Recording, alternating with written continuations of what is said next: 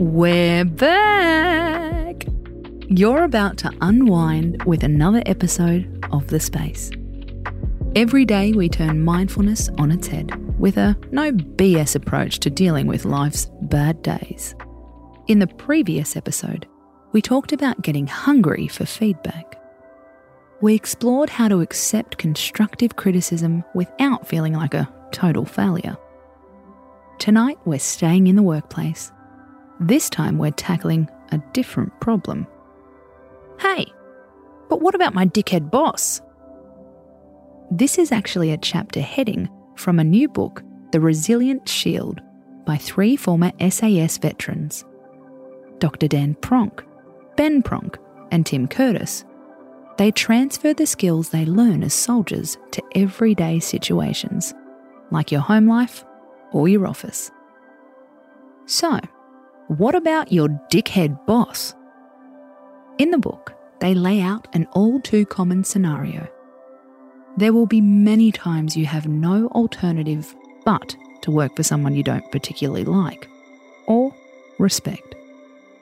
Difficult bosses can cause you to feel disgruntled, demotivated, and devalued, they say. But there is good news. There are 2 things we can learn from dealing with dark leaders, as they call them. This is where we want to insert our own disclaimer. There are some toxic workplace situations which are impossible to navigate. If your boss is damaging your mental health or physical health, then seek help and, if necessary, get out. Okay, where were we? Yes. Dickhead bosses and how to handle them. Lesson 1. You are in charge of your own destiny. This is also known as the locus of control. It refers to how much we think we're in the driving seat of what happens in our life. Sure, your boss may well be a dickhead, but don't give them too much responsibility for your work well-being. It can make us feel better in the short term to blame our unhappiness on an external source, aka that dickhead. But it also gives us a feeling of helplessness and vulnerability. If you have a dickhead boss, you're going to need patience and tolerance. But it's also important to take responsibility for your actions. You can't change them. So what can you change? Can you look for another mentor?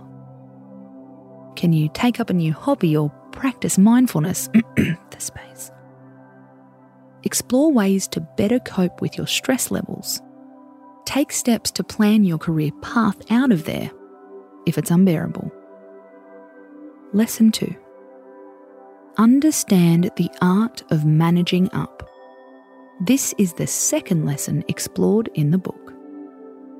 Think of your dickhead boss as a very difficult but important customer. What do they care about? What are their key issues? How can you help to solve them?